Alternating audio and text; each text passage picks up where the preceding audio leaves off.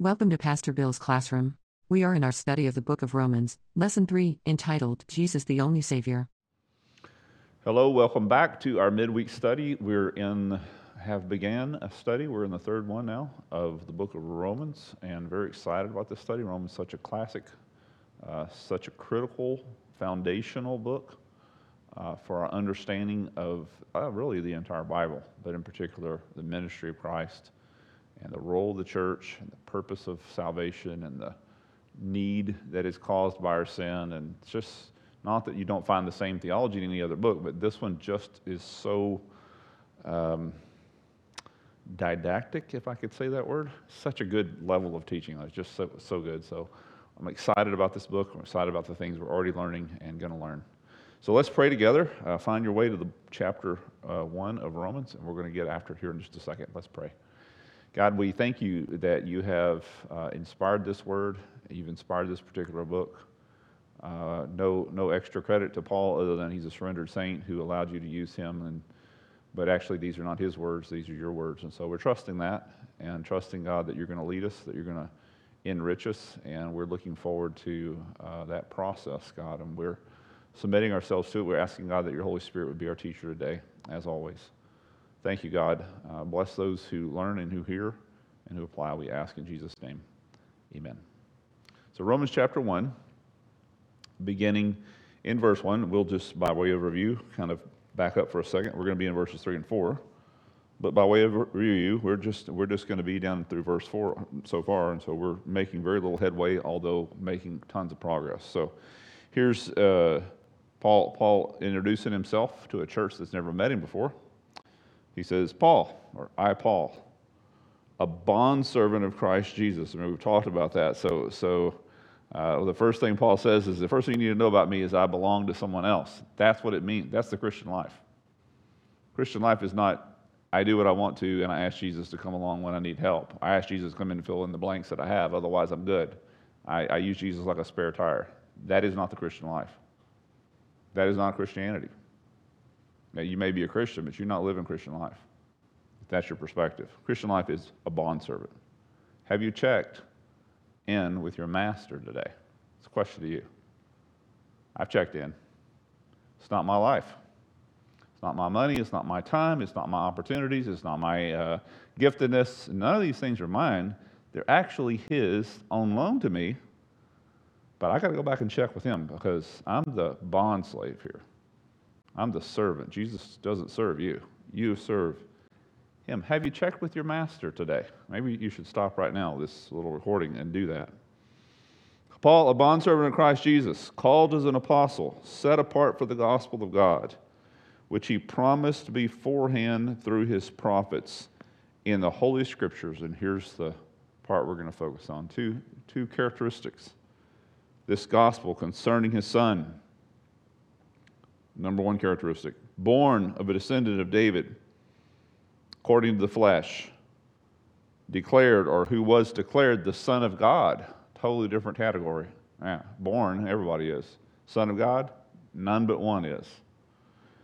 Declared the Son of God with power by the resurrection from the dead, according to the Spirit of holiness, Jesus Christ our Lord. We've already said enough or read enough to occupy enough time for us today. And we need to focus on these particular attributes. How do we know? How do you, maybe I should say, I know, but do you? How do you know that Jesus is the only way? That he's the only Savior? Other than being told that he is. How do you know that he is? I mean, can you tell me why, other than Pastor Bill told you or some other teacher? Or it's just what I believe. I would say that's not good enough. How do you know that only Jesus could save it? Could it be possible that someone else is qualified to make us right with God? That's the issue. We've got to be made right with God. Who can do that? Is it only Jesus, or could it be someone else? And of course, these are kind of questions that you get that come up and are pursued actually by false religions that try to answer with some other name other than that of Jesus. And there have been many so-called saviors, messiahs, teachers, all claiming to be, or claiming the fact that there are other ways that they would seem to want to imply. But could it be true? Could they save us? We have to be saved. We have to be made right with God. Is it possible to be made right with God in any other way, through any other fashion? Could someone else besides Jesus die and take your place, my place? Again, you need to know the answer to these questions, and I hope you do, but I hope the answer to these questions is more than, I know what it is, and that's just my answer. You actually can explain yourself from the Scriptures and from correct theology. So let's pursue these answers, and the answer to these questions are going to come to us through these two words, these two descriptives that were given here in verses 2 and 3 of the person of Christ. Two words to understand that give us the real Jesus. There's a lot of Jesus out there, a lot of supposed saviors and messiahs, but if we're going to know the real Jesus, we're going to have to know what the Holy Spirit teaches us about him. A lot of spirits teaching about a lot of Jesuses, but they're not qualified to save. And we need to know why. Why is Jesus alone the Savior? Why is he alone the only one that can die and pay for our sins? And the two words that we're going to be focusing on are the two descriptives: born and declared. Born and declared. These are two different things. One, he was born, yes, so is everybody else that comes into this world. There's not another way to get here. Declared the Son of God, that's a unique thing. That's a totally different thing. It's talking about, one is talking about his humanity. The other one's talking about his deity. We have similar words in other places like this one, these kind of setting us in two different directions. For unto us, here's this classic one we read every Christmas: a child is born. Unto us a son, that's talking about a full-grown person, not a child, is given. So you can't, either you're giving me somebody or somebody is born. So it's in particular, of course, a child is born when? In time. But this son that is given is not talking about time, it's talking about eternity. So how could it be both? How could he both be born and before there ever was anybody to be born to, already be given to us? Only one explanation for that: Jesus is both God and man. These fall into the same lines. Born is natural. Declared or given is supernatural, as we see here in Romans, this declared. All are born. And so there's no other way to get into this planet other than being born. But only one is given. Only one is declared the Son of God. I mean, if saviors are only born, well, then there's a bunch of those. But only one can be given. Only one can be declared by the resurrection of the dead through the Spirit of holiness. The uniqueness of Jesus is just that. Yes, he is like all the rest of us. He is born. But unlike all the rest of us, he has been declared and he has been given to us. Important words.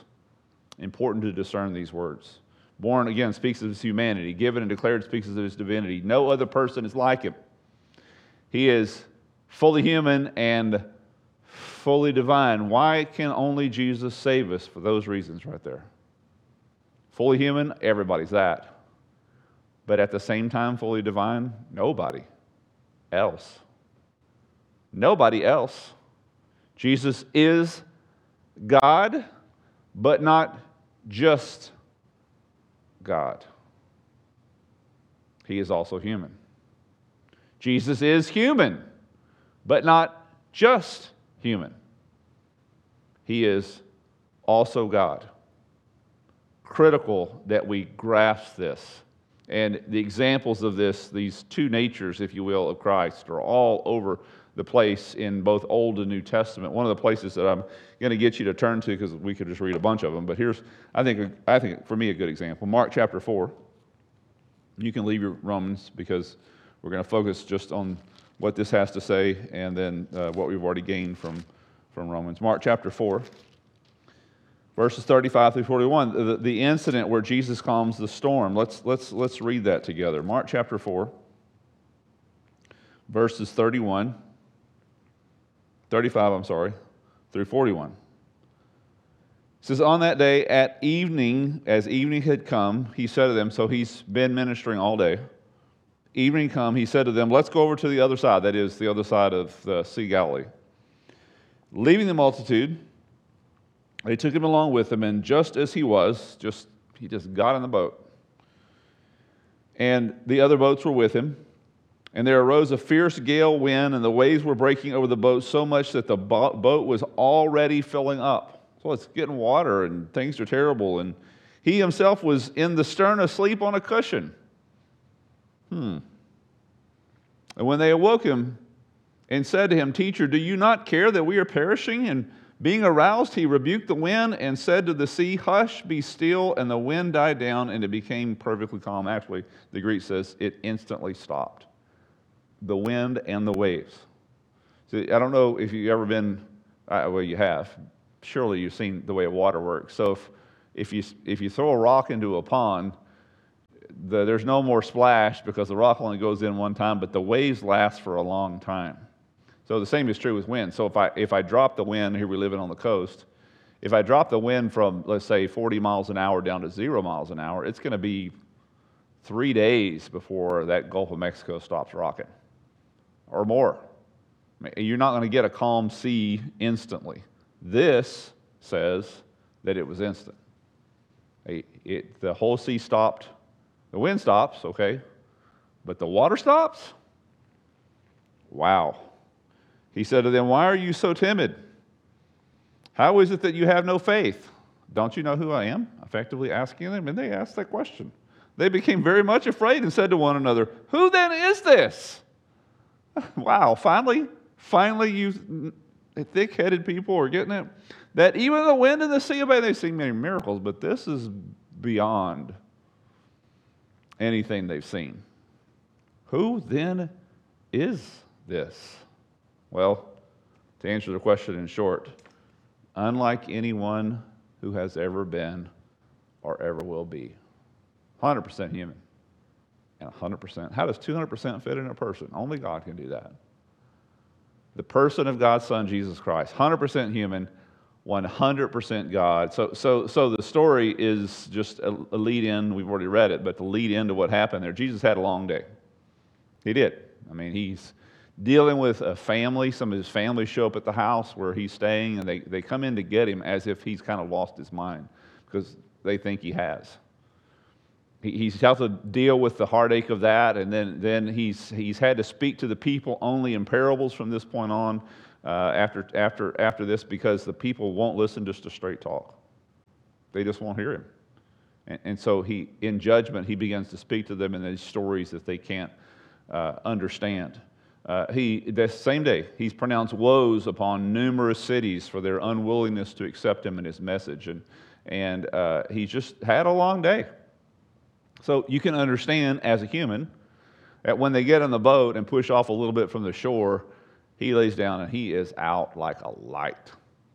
Yeah, because he's human. It reminds me of an incident that took place in our lives when we were younger and our kids were younger, and our middle child, she was about 2.5 or 3 years old, and we were floating down a river here in Texas. We were in a canoe, and a little hindsight would say we probably weren't too wise in doing this, but everything turned out fine. But nonetheless, we spent the whole day in the sun and floating down this river and having to drag the canoe around rapids and different things. And the kids just swam, and we fished, and we played, and like I said, all the water and all the sun and all that. And we were paddling for a while, my wife and I, and the kids were just kind of calm in the boat. And when I looked down, I noticed our middle child there was about 6 or 7 inches of water in the bottom of the boat. And she had her life jacket on, and she's laying there on her back like this in the water in the boat, sound asleep. She's just out. And I can understand it. She's a little human being. We've worn her out. She's swam, she's played, she's fished, she's adventured. We've done her in, and that's kind of what you have here with Jesus. Jesus is exhausted. He's done. Seems very human so far until they wake him in the middle of the storm, and he stops the waves and the wind instantly. He looks very human. He acts like a human. He does everything you would expect a human to do. And then he turns around and does something that only God can do. And so, of course, the perfect question here, I'll put it on the board for you. Mark 4. Who then is this, that even the wind and the seas obey him? It's such a critical question, the most important question maybe in the whole Bible. Who then is Jesus? Well, why, back to our original question, isn't there some other way that we can be saved? Isn't there someone else who could die and take our place? Isn't there some other way to be made right with God? The answer, very simple answer, is no. And the reason for that answer is contained in the other question that's on the board there for you. Who then is this? Well, he's unlike anyone else. He sleeps and then stills storms. He cries and then raises the dead. He's both 100% God and 100% human. No one else like him. Uniquely qualified to save us. That is who Jesus is. No one else. There is no one else. So, can anyone else pay for our sins? The simple answer is no. Our problem is too complex. Had there been a simple answer, God would have given that answer. But the answer is not simple. Because our problem isn't simple. Here's our problem, very clearly shortly stated. Ezekiel 18:20, the person who sins will die. He's not talking about physical death. He's talking about eternal death. Going to a place of eternally dying. So death is a one and done thing, right? I die, it's over, physical death. But spiritual death, not like that. It's a constant death, constantly dying, constantly passing away, but never fully passing away, eternally doing that. That's the consequences. That's what's happening. All who sin will die, and that's all of us. For all of sin, it says in Romans 3:23, and fall short of the glory of God, and the wages, there it is again, of sin is death. That's our problem. That's our problem. We're sinners, and we deserve not just physical death, more importantly, spiritual death. The debt that we owe is an eternally dying one in a place called hell. So it's not just a physical problem, it's an eternal problem. We have committed rebellion against the eternal one and broken his eternal laws. Who pays for that? Who alone can take care of that? Not just anybody. And it's not just one of us. Countless humans, all of us are in debt the same way. So it's not like I could pay for your debts or you could pay for my debts if one of us are better off. No, we're all in debt. I can't take care of my own debts, neither can you. So we can't help each other in this. The debt for countless number of sins and sinners has to be paid, but by who? Only one man can die. I should say, only man can die, but only God can save. So what's the solution? God becomes one of us. That's the solution. So that he can die and take our place. If he isn't fully man, Jesus, then he can't fully die. And we're in our sins forever, paying for them. And if he isn't fully God, well, then he cannot save. And again, we are in our sins forever. He can't save us. If he isn't fully both of those things, the unique solution for our condition is Jesus, fully God and fully man. If he isn't fully both of those things, we cannot be saved. We cannot. Angels cannot pay for our sins. Angels are righteous. So the righteous one needs to take my place. Yeah, but he's not human. Angels aren't. And he's not God. And human is, one for one. So I got a righteous human, if there was ever such a thing, taking the place of another human, but he can only die for one of them. What about the rest of the countless number of sinners and sins? What happens to them? They just off in hell? One person goes to heaven? So there is only one solution for our sin. Therefore, Jesus is the unique Savior. He is the unique Savior. Humans couldn't do it. You owe an impossible large debt at the bank, let's say. And I come along and say, because I'm just so magnanimous, that I'm going to pay for your debt. And you're so excited. Pastor Bill has come through. He's going to take care of us. And then you find out that I'm just as in debt, maybe more so than you are. How good is my offer? It's a little naive at the most, and maybe misleading at the best, at the worst, because I cannot pay your debts for the same reason that I'm in debt, just like you are. The value, listen, of a promise is dependent upon the position and the worth of the one making the promise. All these false religions, they all make promises.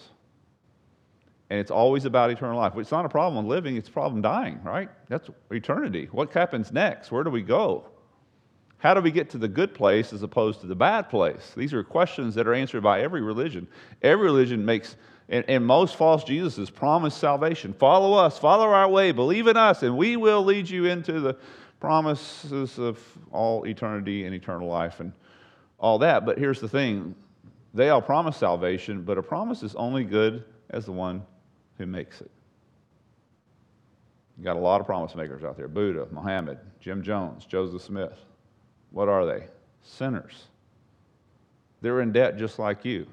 Even if they meant it with all their heart, it doesn't change anything. I mean it with all my heart that I want to pay for your debt. That doesn't pay a cent. Sincerity doesn't pay for anything. They can't pay for your sins. They can't do it because they're not qualified. There is only one uniquely qualified. His name is Jesus. Here's Peter's sermon illustration words. He says, there is salvation in no one else. Jesus is unique, both fully God and fully man. If he's not fully man, he cannot die for your sins. If he's fully God, not fully God, he cannot save you. No one else is there salvation, for there is no other name under heaven that has been given among mankind by which we must be saved. There is not another person. How do we know? How do we know? Do you know that there is no one else? Yes, you do know that. Can you tell me why? Because there's no one else qualified. The unique Savior. Only one makes a legitimate offer. Only one qualifies for the position of Savior. And his name is Jesus. He's the Son of God.